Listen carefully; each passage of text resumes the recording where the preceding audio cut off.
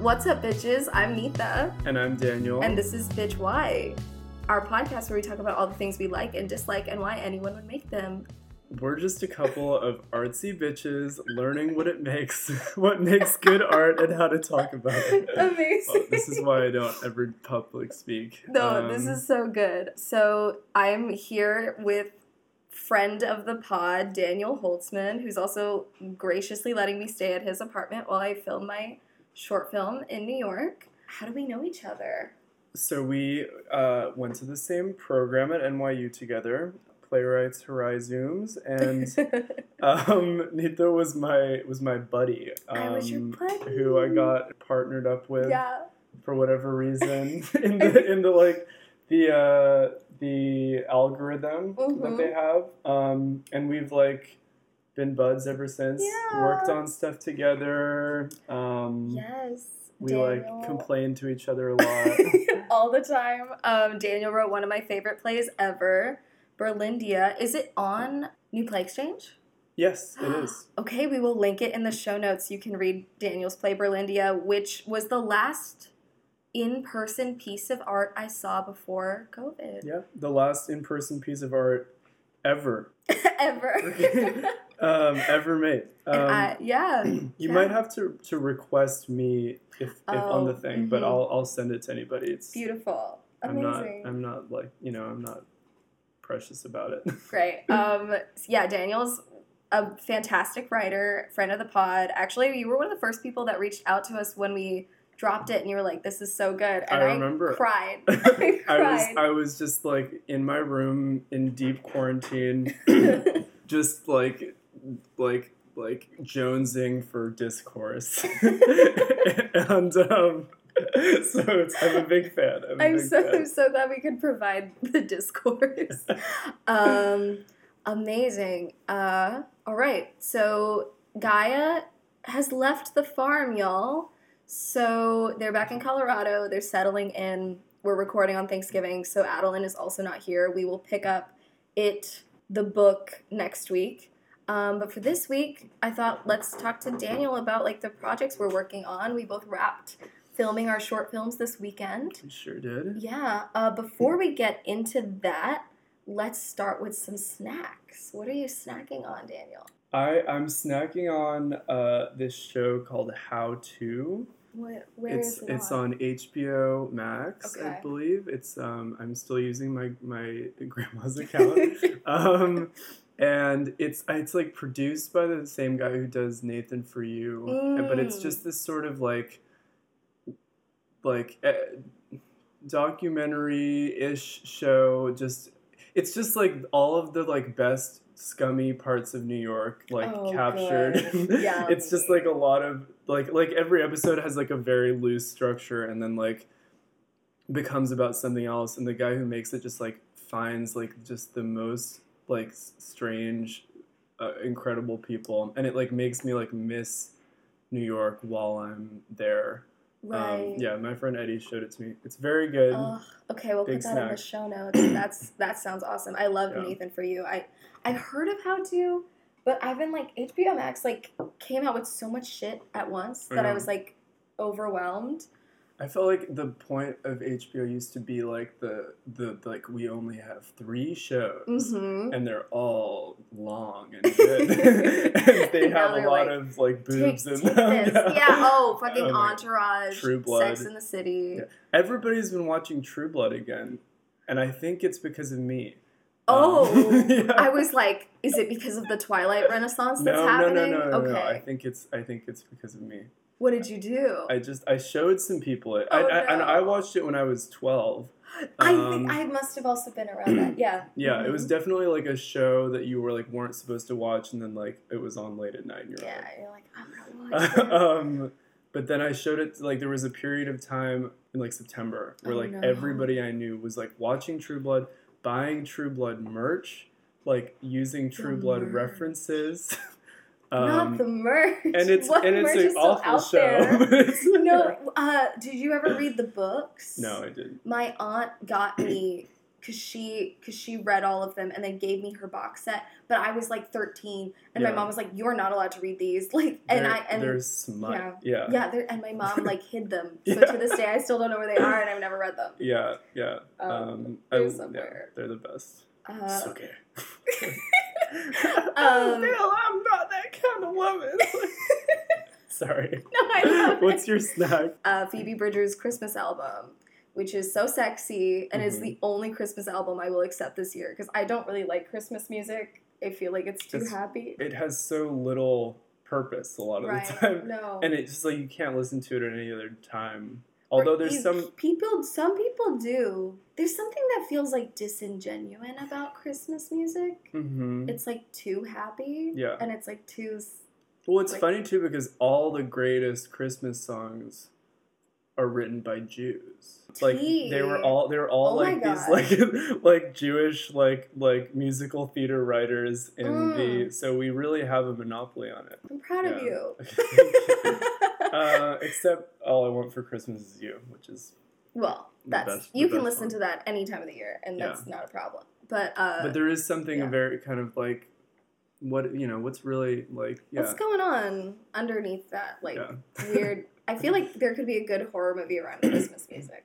I agree. Yeah. The only horror Christmas movie I can think of is Krampus, and that was fine, but it was just like a dumb I never saw Krampus. It was silly. It was like a silly fun time, and I liked the monster at the end. Normally, I don't like how the monsters look at the end, but I thought it was cool. Did you see Rare Exports? No. It's this like Swedish horror movie about you gotta put me onto some European horror movies because I don't know a lot of them. I feel like you do. It came out recently. I just remember like going into my sister's room and she was watching it and I was like, "Whoa, this is groovy!" Like I love it, groovy. Yeah, it's pretty funny. It's just like Santa's evil. I don't know. Great. The Christmas album is really good. She covered the song If We Make It Through December, which is really, really beautiful. And then her cover of Silent Night, it's like 7 o'clock news / Silent Night. And in it, it's like interspersed with like news stories from this year. And it just feels like the only right way to have Christmas this year. I just can't think of like, I don't think anyone is feeling in the mood to catapult themselves into like a happy, like jolly Christmas or whatever, and I feel like Phoebe was like, or if they are in the mood for it, that's like incredibly socially irresponsible. And I'm like, I don't know how you can do it, but I can't, and I feel like Kiara sent it to McGuire, and then McGuire said, "This woman has never felt joy," and I was like, "Yeah, she speaks for all of us, Miss Phoebe." So that's my snack. Great. I'm not going to do the roadmap. So, Daniel, this is a special episode. You're up there with our Taylor Swift episode in terms of, like, episodes that don't get a roadmap. Great.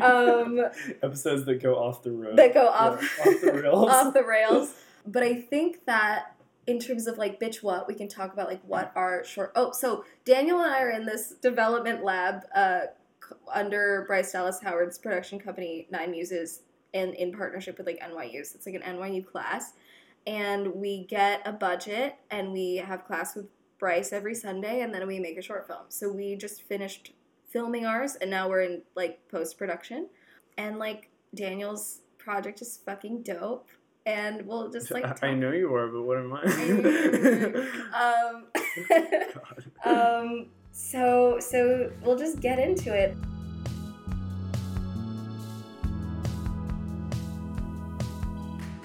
Daniel, what is your project about? How did it come up? Like, how did you come up with it? And, like, yeah, let's just start there.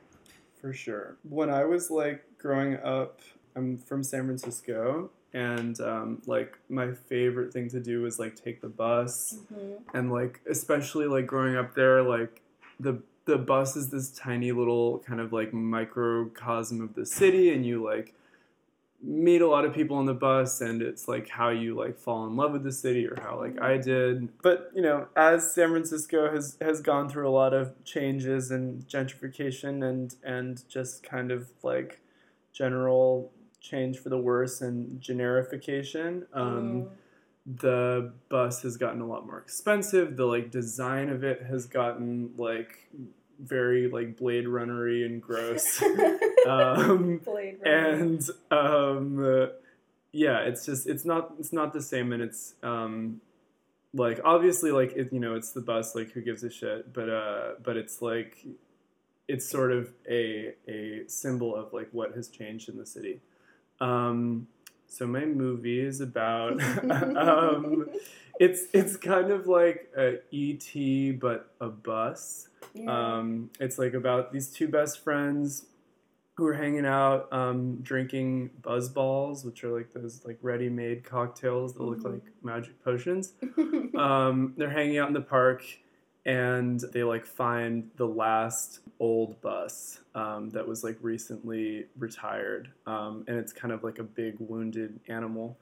And they like try to figure out how to return it into the wild, or whether or not to keep it, or what to do with it. Wow, I'm really just selling it so badly. No, I mean, but it's, maybe I'm biased because I like love you and all your work, but I think it's fascinating. Thank you. Yeah, so it's like a part animated, part live action movie. My sister Nina is like an artist, and she's doing the animation. And yeah, we like shot in this basement in New Jersey because we were like, well, if we can't actually have San Francisco, like we have to make it. So my friend Jackie's parents very generously just like gave us like their house, and we like built this huge set of Golden Gate Park in San Francisco.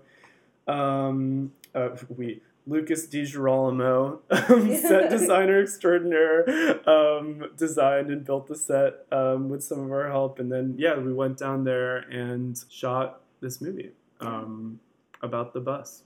It's beautiful. I feel like a lot of your work with Berlindia and this, it's always about like things moving away from you and you can't control it. Yeah. The concept in Berlindia is that like whole cities are moving, like cities just up and move. So like Berlin is in India, Berlindia. But I'm so fascinated by like the way your brain works and the way you think about like cities as like living beings and like things within the city as like part like the organs that help the city function. Totally. So this bus feels like going deeper in on the ideas from Berlindia. Totally, yeah. And I think like partially because we like didn't get to do Berlindia, I think there was still a little bit of like thinking about those ideas, because like the characters in it are like basically the same characters from Berlindia too. For sure. Yeah, I think that it was really nice to be able to like actually like it's not done yet, but actually like complete something and know that like over the next couple months like it will actually happen. And like and so I think there was definitely I was like taking some ideas that I wasn't quite like done with and then doing that, because there's totally like, especially like in San Francisco, like there's just the fog is always moving around and there's all these little like kingdoms in it. And so it does feel like this big kind of like breathing thing that's like very sick right now. And like going through a lot of like botched plastic surgery. And that's a different short film. Yeah. It's a body horror, like San Francisco body horror. Which my sister and I are working on right now. Wait, what? Yeah, we had this idea about a body horror thing that has to do with like Siri, basically. It's a very old idea. I love it. Yeah, but we'll see what happens with it. Speaking of body horror, why don't you talk about your movie? For sure. So, like, you kind of watched it change a lot, because it was originally, this idea I had was, like, in the middle of the summer, I was like, oh, what? I have gender dysphoria. I don't know what gender identity is for me, and I had just been through my cultural identity crisis, which you also saw me go through. We literally came home from London, study abroad, and then I just was like, blah, like, here's all my stuff, Daniel, here's what you missed. So I was like going through the cultural identity crisis. That's never gonna end. Every Indian person like I've spoken to is like, it just gets a little easier every day, but that's Mhm. always like gonna be in the back of your brain. So I've kind of like made peace with that. That being said, I'm still going through it. And then on top of it, the pandemic happened, and then the universe was like, here's a gender crisis too. Like, Merry Christmas, here's a gender crisis. That's my Christmas album. Yeah. It's Merry Here's a gender Here's a crisis. gender crisis, Merry Christmas. In a little bow. In a little bow, wrap it in a bow. And I was like, oh, you know, it'd be a cute idea is like a Pixar-esque short film about like a little Indian girl or like an Indian woman who like doesn't want to wear a wedding sari because she's like a first gen and it like doesn't feel like right for her. So in a dream space, she becomes a little girl again, and then like the sari like turns into a sailboat, and and then like she realizes it can become whatever she doesn't have to like conform to it, and then it wasn't feeling right, and I couldn't find animators. Like I had animation in mind, and then I just fully cut it. Because I just, unlike yours, I don't think it served mine. Halfway through the class, like in October, I was just watching a bunch of horror movies. And then I was like, oh, this wants to be a horror movie. And then I said that in class, and then everyone was like, yes, Yeah. that's a horror movie. So then it became about this femme Indian person who is getting married, doesn't want to wear the sari because it either like doesn't fit them culturally and doesn't fit them in terms of gender identity and expression, and then the sari like haunts them, like it's like a little sari sheet ghost, and then it becomes more menacing, and then like it's a nightmare, and it's really cool, and we made a demon Indian bride. So like I don't know how else to sell it other than like demon bride. It's also so fun to in like professional work meetings say demon bride. Oh, definitely. Yeah, because you'll be just like my DP will be like, okay, great, so for demon bride, what we're gonna do, and it's like. I've just made it so people seriously say the phrase. Yeah, I feel the same way about Big Living Bus and Fisting Ballet. Fisting Ballet from Berlindia. Yeah. I remember seeing that for the first time, and I was like, "That's not what I pictured," but I love it. Yeah. But I love it, and it was perfect. Yeah, and the I think song that Mia wrote. Oh, so good, so good. Not what I picked, not what I heard in my head. But better. Yeah. Oh, brilliant. Yeah, I think that there's I totally see that. I feel like there's a certain like wish fulfillment in being able to be like in a like taken seriously in a meeting and just say shit that is just so like fun to just you. Oh, like you know.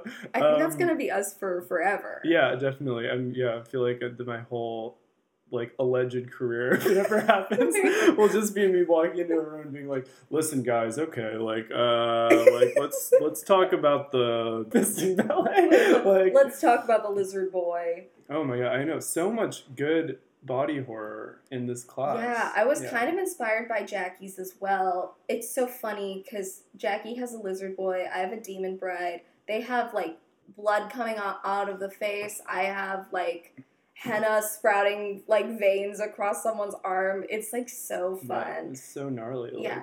Like, yeah. And I just made it more fun for myself because I think I was getting like exhausted by my idea, and then I was like, I can change this. Yeah.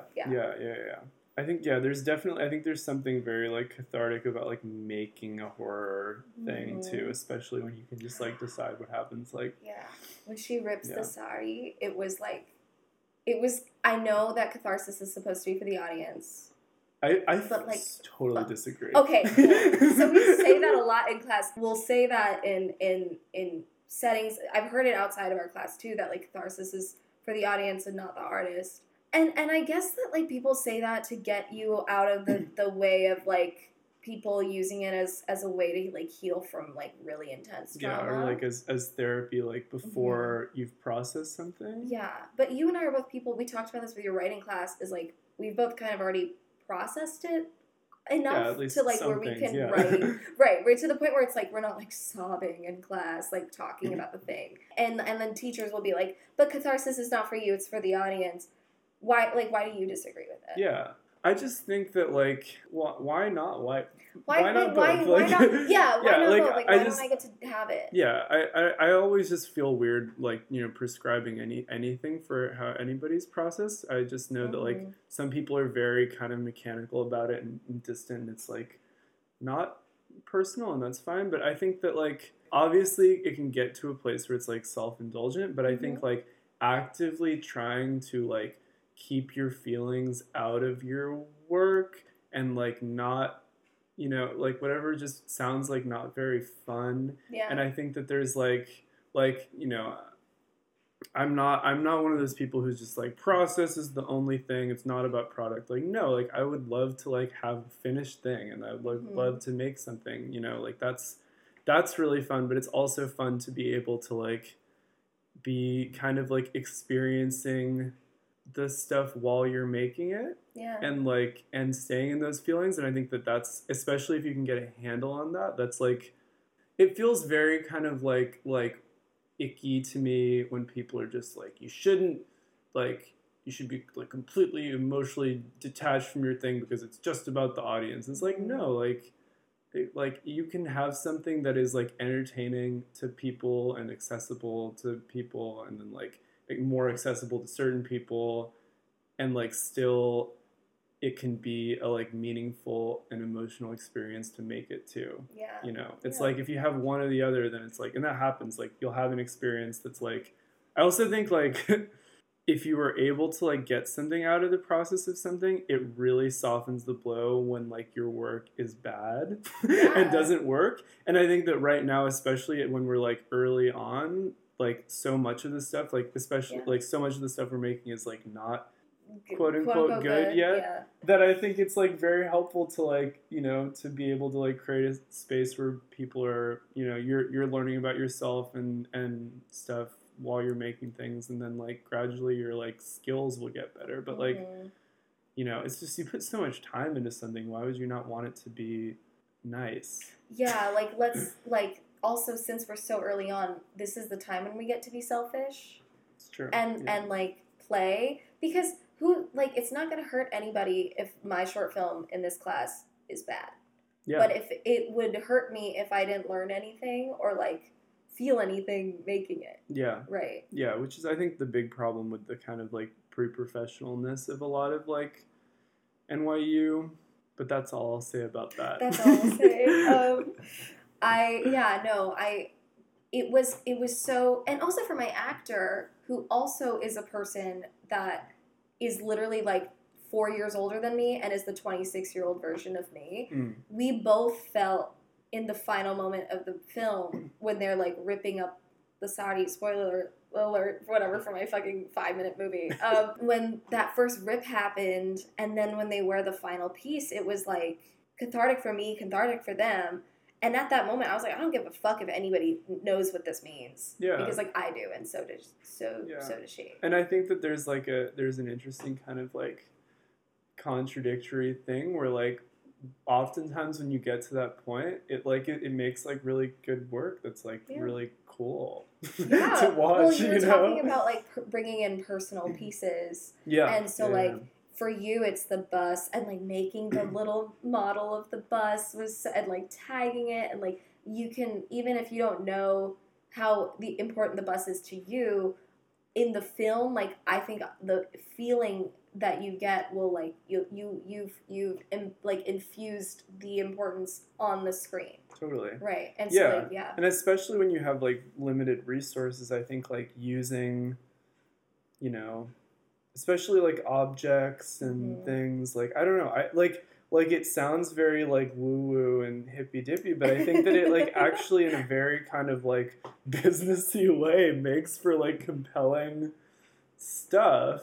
It really depends on like how you're running that room and space, and like you know, like I don't know that like I would be like able to direct if like everybody who I was directing when we were all just like sobbing 24 hours a day. But I think that like I don't know, like I felt like we were able to like with Berlindia like get a pretty good like like balance of that, of like being able to, because I don't know, I just feel like it helps people care, and if people are like caring while they're acting and caring while they're designing and caring while they're the DP, you just like get good work out of people, and they're proud of it, and everybody's happy and having a good time. And it's you know. Like at the end of the day, like this short film is gonna be like for your reel, it's for your DP's reel, it's for like people to show off like this work. So hopefully you have people that like care enough to like bring themselves to it, even if it's not like we're all sobbing. Like it's more just like I'm giving this piece of myself to this movie. Yeah, I think the catharsis thing is just like, I don't know, it feels very like, not to bring like race and sex into this, but in like gender, but like it feels like very like white straight male, like patriarchal, to be like, you have to be like this specific way. I'm reading this book called Black Acting Methods, and in it talks about like all the ways that like Strasberg and Meisner and Adler like don't work for people of color. Totally. And like to we already carry so much trauma and like history in our bodies that like there needs to be a different way for us to access those things. That doesn't hurt us in the way that like sometimes those techniques can, and the people teaching those techniques can. And I think that there's like a different way than just like the screenwriting books that like everyone buys when they start writing. And like there has to the way people of color tell stories, the way like queer people tell stories is so different from like the way we are told to tell them, that I think that we don't have to, there's some catharsis that we do get to have because we were never afforded that in our histories. Totally. Yeah. No, I agree. And I think that there's also something, I think, on the individual level of like figuring out your own process for that, and like what's, I mean, like I guess being able to like synthesize all of those things, because it's like, and that changes like on a day-to-day basis, like what is helpful and what you want out of making something. I think especially with all of these like acting ideologies and like theory and stuff, it's like I don't know, it's like fucking like social media. Like it's like it's a tool that like is not good or bad. It's just like you can't let it use you, and like and like you don't have to use it too, but like if you're gonna use it, use it as a tool and as something that like you can have control over and whatever. And like it's so often taught as like a like secret little key that like gets you to the good stuff, and like it works for some people and it like appears to work for some people, but is like ravaging their insides. And then some people are just like about it, but it's all like, I think it's about like synthesizing that and like finding what personally makes sense for you, and kind of collaging. I think so. Yeah, like it's important for form to like understand the form so that you can like fuck with it. Like it's important to read the screenwriting books so you can do whatever you want, but like be informed about like what you are subverting and like doing differently. Totally, yeah. And like you don't have to do anything, but it's like, but it's just like I always like, for me, I like to like know things, but I don't even mean that in a dismissive way. Like I think there's nothing wrong with not knowing things. Like I think it's sometimes beneficial to not know things, but that's like also true. Something I've learned for myself is like I like to learn about stuff and then be like, okay. Like, all right, well, I don't need it. Exactly. Or like I want like the end of this sentence and nothing else, but that's also, that doesn't work for everybody. For sure. How was directing? Because I remember watching you direct Berlindia, and I like was like, wow, like Daniel like knows what they're doing. Like just in terms of directing actors for a stage and like creating like images with bodies, it was so gorgeous. How did that like translate in film? Slowly. And I had to make a lot of adjustments, and I was really, really fortunate that I had my friend Fiona as my DP, who's the most talented DP that I know. Like she's an incredible writer and director and DP and just somebody who like I trust a lot, and also like has far more like on-set experience than me. So it was nice to have like a point person to kind of check in with, because I feel like a lot of like film stuff, there's very much a like, this is the way that it's done, and if you don't do that, you're like laughed off the set. And that's often, I mean, that's definitely like a film dude thing Yeah. often. And I think that like it was really nice to have Fiona because she like has a very deep understanding of like why things are done the way that they are, but was also flexible because it was like this weird like part animation, part theater, part film process of both being able to call me out on when I was like being an idiot, like and just doing things that like don't make sense to do in film, and adapt when there were things that were like from theater but actually like made sense. Like I had like a rehearsal process for this movie, and I had like 5 rehearsals before. Wow. Which feels like nothing to me because it's like I'm so used to like every 2 days we're rehearsing. But I think it was really helpful for me to like, because I had 2 actors who mostly do theater. It was really nice to like be able to like start from that place, and then also like have Fiona come in and look, and like have Ava, my AD, come in and look, and like slowly start to see what was coming across. And it's like it was fucking hard because it's like the tone of this thing too was also very like theatrical in some ways, and so I had to watch a lot of like movies that towed that line because it's just very like, you know, there's so much that's like done in the face, but then there's also so much that like shows up in the face that you don't need to push. Right. And it's just so much more about the like the visual getting the shot. And getting the shot. And so like when we were on set, like we were prepared enough where like the actors could just do their job and be great, and Fiona could do her job and be great, and also like adapt a little bit and be like, you know, adjust. It was definitely difficult, but I felt really good about like, I mean, we ran like a super efficient set. We like finished almost a day early. Oh my god! I wish. And got what we needed to get, and part of that was just that we were very lucky with like what resources we had for free. But I think part of it was like, I guess if I had any like advice for like theater people who are starting to do film, and like I didn't even have a theater background, like I started doing film, but like like knowing I had to do the things that I knew would make me most comfortable going in to set, and then like just really consulting with people who knew more than me about like how to run things, and ultimately I felt like I was able to like start making a process that I would like do again. And maybe, I don't know, if I had like more film people on my set, maybe I would have been like laughed off of the face of the earth, but like it went well, and we like, you know, people seemed happy, so that's good. Everyone on my set was like, I can't wait to come back tomorrow, even though we like started at 8 a.m. and then wrapped at like 7 p.m.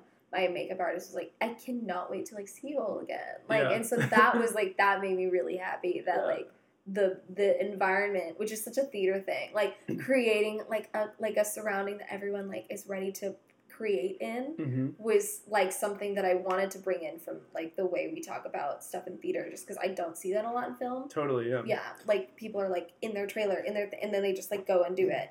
And my actor is a model, so they were able to like with because everything is in the face, we would like, it was easy to block them and like do things with them, because I'd be like, okay, give me like that at 110, and then be like, okay, done. Like, so even if we were like pressed for time and we didn't care if like she actually was feeling anything, I would just like tell them what to do, and then it was done. So like that was kind of a godsend, because we were behind every day. We were behind schedule because there was so much mechanics with the Sari ghost and like the fabric and like just so much stuff. So like she was able to do that, and that was really helpful. But I'm excited to like work with more of like our theater friends and like see how we can like figure that out later. Definitely. Yeah, I think it really is just like people's willingness to collaborate and like and actually collaborate, and not kind of like in theory collaborate, because like there is a certain like, especially on a film set, there's like a certain like people have jobs that relate to other jobs. It's very interconnected. It's not as much like, doesn't feel as much like separate departments in some ways. What was your process beforehand? Because you got your actor pretty late. Oh my yeah. God, I DM'd them on Instagram. Yeah. And I was like, they're never going to respond. And then they responded and they were like, I've been dying to do a film. It's been so long. And so that happened.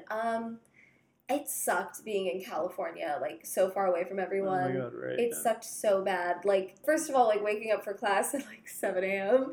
And then I still felt like I was so far away from everybody. And I was just not in, like, a creative space mentally. And it was so hard to just, like, get there. And I feel like everything came together in the week that I flew in to work on Anuka's set. And then that whole week was, like, okay, finalizing makeup artists, finalizing acting, finalizing all this stuff. So, like, everything that should have been done, I think, this is all my fault, but, like, everything that should have been done in, like, a month, I did in a week. Yeah, no, totally. Yeah. Which is this weird, like, I think kind of points to, like, that remote stuff is not as simple as, like, it's made out to be. Like, right. There is something about having the energy of just, like, knowing that even if you're, like, not allowed to and won't, like, the people who you like need to be in touch with and are working on your thing are like in your area, in your space. Yeah, and maybe that's just like something that like I have to get over and like we're like slowly kind of figuring out, but I think it will change, but like I feel you, like there's something about that distance, especially like being out in California, that's like, you know, it feels hard to be involved in stuff that's out here. It was hard to keep tabs on everyone, and like there were so many moving parts because there used to be animation. I finally like just killed that darling. I was like, I don't need it anymore. And like there was like animation, there was makeup artists. That makeup artist would fall through, and there was nothing I could do. I was so far away, like I couldn't fix that until I got here. Yeah. So that was really stressful. But, and I kind of, I love and hate the phrase, trust the process. Because you're like, ugh, like, okay. Yeah. But I mean, everything came together the way it was supposed to. Yeah, it's trusting, like, one of the most temperamental things, like, animals on the planet, you know? Yeah. And it's like, you know, it is one of those, like, I feel like part of getting more confident as, like, a director is, like, being okay with that like feeling of doom that always happens, where it's like this isn't gonna happen, and like reminding yourself of that like really magical way that feeling just suddenly will like change like on a day, because you'll have like a good day or something, which is nice with theater because you have so many rehearsals. Like I remember we had some rehearsals like in Berlindia that I just like flopped, like I burned through them, like I was not like doing a good job, and then like, but it was nice to have that sort of security of just like knowing that you need to get your shit together and moving forward, which is why like with film, like I was glad that I had like a little bit of that cushion. I had technically, if I told someone the events of the weekend, they would think it was a nightmare weekend, but it was actually like so much fun. Like it was so much fun, except for on Friday we almost burned the apartment down, and then on Sunday there was like a flood, so like half the elements were like out to get us. But on Friday, like I was shooting in someone else's apartment, and I told them like I was hiding all the stuff in cabinets and stuff, and so I put something in the oven, and I was like, we're not gonna use the oven, it's gonna be fine.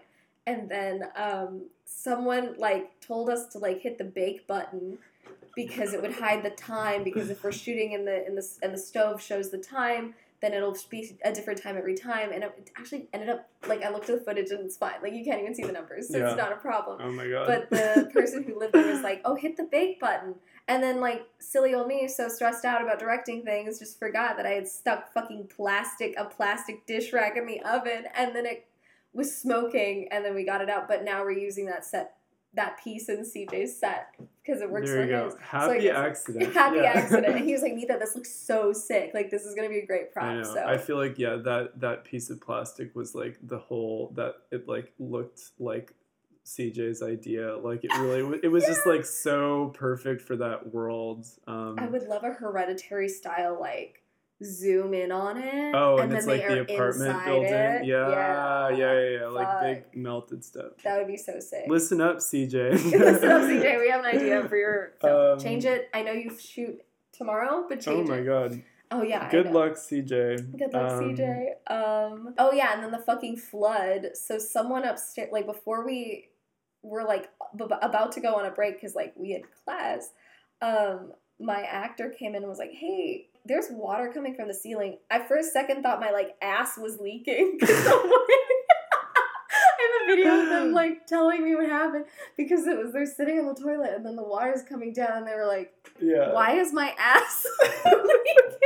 and then water's pouring from the body horror, and I was like, let's include that in our horror movie whenever we make it. Yeah. But like and then I go to the bathroom, see what's happening, and then I hear a scream from the kitchen, and then in the hallway of the apartment complex, the elevator doors are opening and closing, and there's water pouring out of them. Oh my god. Luckily, the way the building was tilted, God bless New York, but the way the building was tilted was the water was not going to get into our apartment, so it was fine, but it was like... And I honestly was laughing through the whole thing. I was like, I was so calm that all I could do is just kind of like laugh and be like, well, all right, we'll just keep going. Yeah, I think that's you got to do that. Yeah. Because it's just like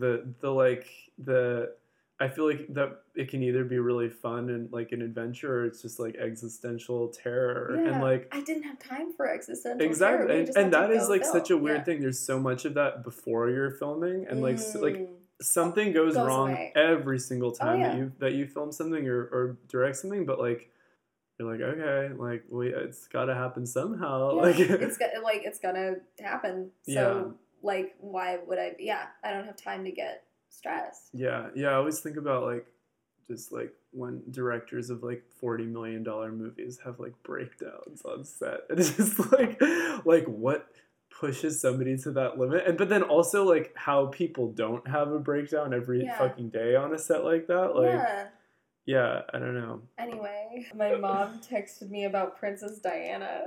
Really? Yes. So is she watching the new season of The Crown? Oh, I think she is, but she. Okay, so I sent my mom this like tweet that this like Indian girl tweeted that was like, I have a sincere question. Why are all of our moms constantly talking about Diana? Like one time my mom called me while I was in college and sighed and started the conversation with, she was the people's princess. So I sent this to my mom and I said this in our family group chat and I was like, why is this mom? And then my mom sent back a response. Oh, like a real sincere response. Like, because I don't think she thinks I called her out. Yeah. But she goes, hi, baby. And then it's like a new line. I think her death affected my generation, just like JFK's death affected the previous generation. In case of Diana, we all remember where we were. At the time, I was already pregnant with you, and I did not know it then, and I was extremely emotional and hormonal. I hope this answers your question. Love you. I think that's a pretty good answer. That was actually such a sweet. Yeah, I thought it was going to be funnier, which is why I read it like laughing, but it's really cute. Moms love Princess Diana. They do. They love her so much.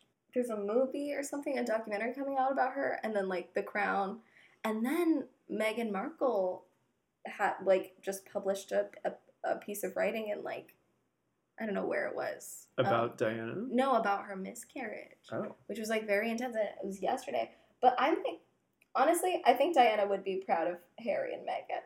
Uh-huh. And I hate that I care. I hate that I care and know, but it's my mom's fault. And also it's like... You inherited it. Like, I did. It's like some gross like Indian fascination with the British royal family still. But if I don't ever get to like Meghan Markle some white guy's life, like, then my life will not have been complete. Yeah, 5-year plan. Yeah, there's this comic, Hari Kondabolu, who I love, and he's so funny, and when the world is okay, I'll take you to his stand-up set in Brooklyn. Awesome. And he, at Eastville, and he has this joke, he's like, the only other thing that would have made Meghan Markle's story better if her name was Meghan Mukherjee. Uh-huh. For like India. Oh my god. It was so good. The tabloids. The way if like an Indian woman just like disrupted the whole royal family, it would have been like the sweetest revenge. Yeah. I feel like the royal family, like, I haven't been hearing that much actually with the new season of The Crown, which I've never seen, like... You know, what you were talking about, I was like, do you watch The Crown? I would. Like, I would like to. I feel like we should. Do you want to start The Yeah, Crown with me? I Okay, would cute. We'll do I think it. like it's a show like I would love to like watch with my mom, but I think she's already seen it, and so I have to. There's like I feel like I love watching, like I don't know. I watched The Americans with my mom. I watched The Americans with my mom. I love The Americans. That feels like it has more action. I think it's though. better. Yeah, I think it's a better show. Yeah. I think it's actually like a really good show. I think it's one of the best. I know everyone's always like The Sopranos. I think Breaking it's Bad. so good. It's like I think it would be up there. Yeah, I agree. I think sphere. and it's so like low key and it like really sneaks up on you, but like it's so good. There's one scene. It's like the end of one of the seasons, and it's set to The Chain by Fleetwood Mac. Do you know? Yeah. I rewound that and watched it like 4 times. Oh my god. So good. And the scene with the tooth, do you remember that? Stop. Oh. This is like one of the most romantic things I've ever seen and like one of the hardest things I've ever watched. I love. Yeah. Did you know if you stick I just watched a TikTok of Hank Green, and he's talking about like if your tooth comes out, you can, and it's not broken and you got the root still attached, you can stick your tooth back in there and it'll fix itself. I did not know that. You can do. I mean, don't, listeners at home, don't try this. You still have to go to the dentist so that they can make sure that you stuck it in right. But it could heal itself. It could, in theory, heal in theory, wow. fix itself. I haven't thought about Hank Green for years. Honestly, Vlogbrothers, mostly Hank, still slap. They're still good. Okay. And Hank is like all over TikTok. And it's so cute, and like his little kid Oren is so adorable. Yeah, I honestly, out of all the things from YouTube it's surprising that like I've spent the last like 10 years still watching the Vlogbrothers. Do they? I didn't ever have like a YouTube phase like that, and really? I didn't have a Vine either, so I really missed out on like a huge. I didn't have a Vine phase. I just watched Vines. Vines, yeah. Like, yeah. Yeah, I don't know. I feel like I missed out. I like watched a lot of stuff on YouTube, but I didn't like have like a YouTuber thing, and so I think it was very formative. Yeah, you're fine because like I watched Dan and Phil, and like that was a mess. Like the fact that I like I'm just obsessed with them, but now I just watch video essays. Yeah, I just watch a ton of video essays. For sure. Yeah, I think that's a good place to end it. Yeah. Now I just watch video essays. Now I just watch video Character development. That's the whole, but that's like all Guy and I do is just reference other video essays on the podcast. What are you, I mean, this is not a fun question because we're probably so tired from like what we just worked on, but what are you working on? Well, I'm still working on this. Well, we have to edit. We have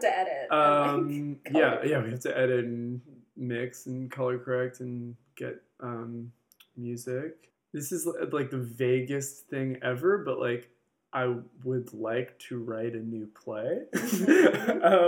I haven't had the desire to for a while, but I think it's like time. I think I'm gonna work on that.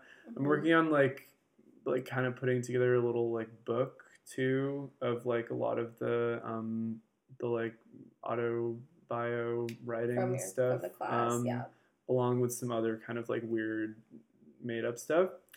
I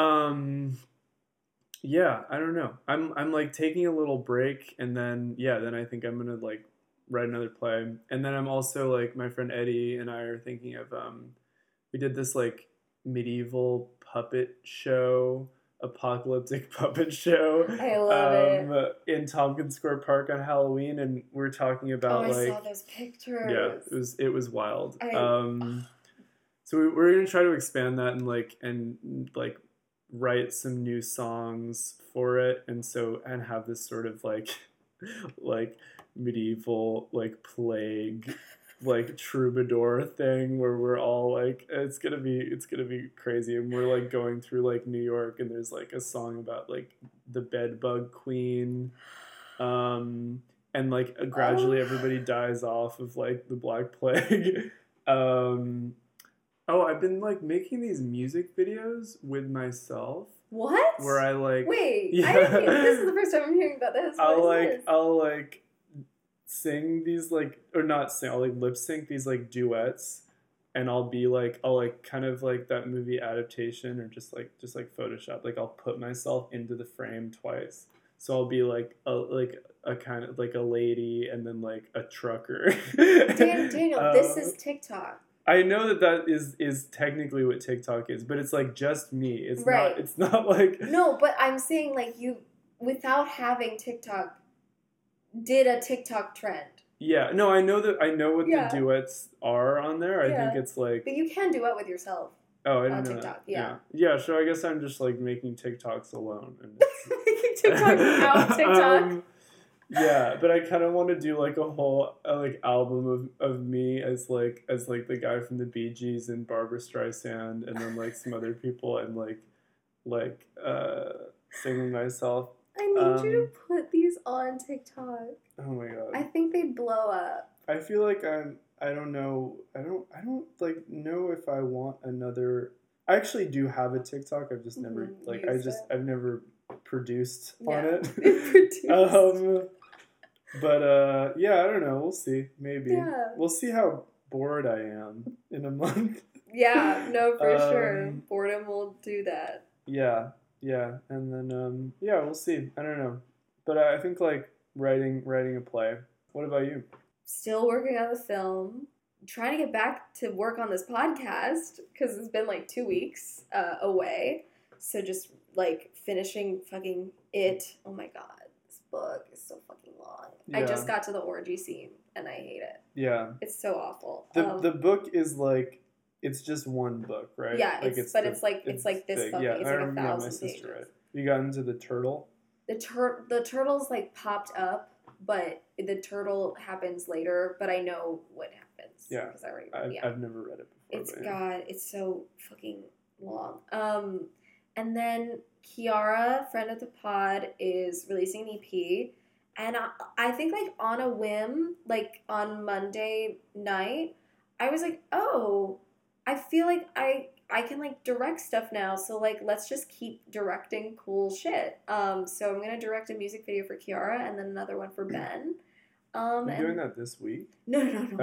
Like, in January. Oh, like, for in sure, January. For sure. Yeah, and then our other friend, Persephone, wants more photo shoot stuff for their resume. So my actor, who is also a model, is going to do a photo shoot, and I'm going to art direct that. Cool. So just trying to continue doing stuff that I didn't think I'd ever do, which has like been the theme of like my whole life in New York. Is just like, oh, I didn't know I could do that. I guess I'll do that.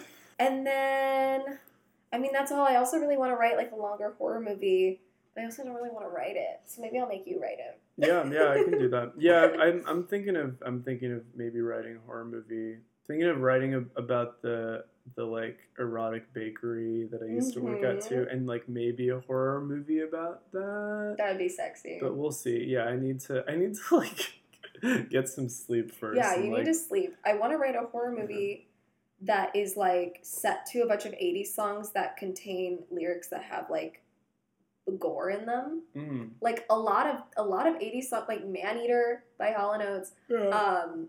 I Just Died in Your Arms Tonight is a great one. Like I just hear it in my head and I like want a horror movie that's like 80s slasher fest. That's my favorite fucking thing. But I'm gonna need your help because you're a better writer than I am. I don't know about that. Literally everyone I talk to, whenever I mention your name, the first thing that comes out of everyone's mouth is, Daniel's an amazing writer. Wow. I'm disappointed that it's not that I'm really pretty, but as you twirl your hair, I'm disappointed that it's not that I'm beautiful. No, that's the second thing. That's incredibly sweet. Thank you. I'm glad people dig it. You know. Yeah, amazing. Where can people follow you? I have an Instagram at Hella Novella. That's HELLA NOVELLA. I don't know. I respond to my emails, and I do have a new play exchange. We'll link it in the show notes. You can link, which has like descriptions of pretty much all of the like full length plays. I have like 3. And like my contact info is there, and like I just don't have it on there because like people will steal stuff, although I don't know who would steal from me. But yeah, if you want to read any of them, just shoot me an email or DM or whatever, and I'll send it. You can follow me at Neetha_Thadani, THADANI. And you can follow the podcast at Bitchboy Podcast on Instagram and Twitter. You can send us an email. Let us know what you think of this episode. If you want to hear from Daniel again, b.tchwhy@gmail.com. Fan mail. Fan mail. Yeah. All the resources and snacks and everything referenced will be in the show notes. Thank you to our producer and editor, Cameron, and our graphic designer, Jillian. Bye, bitches. Bye.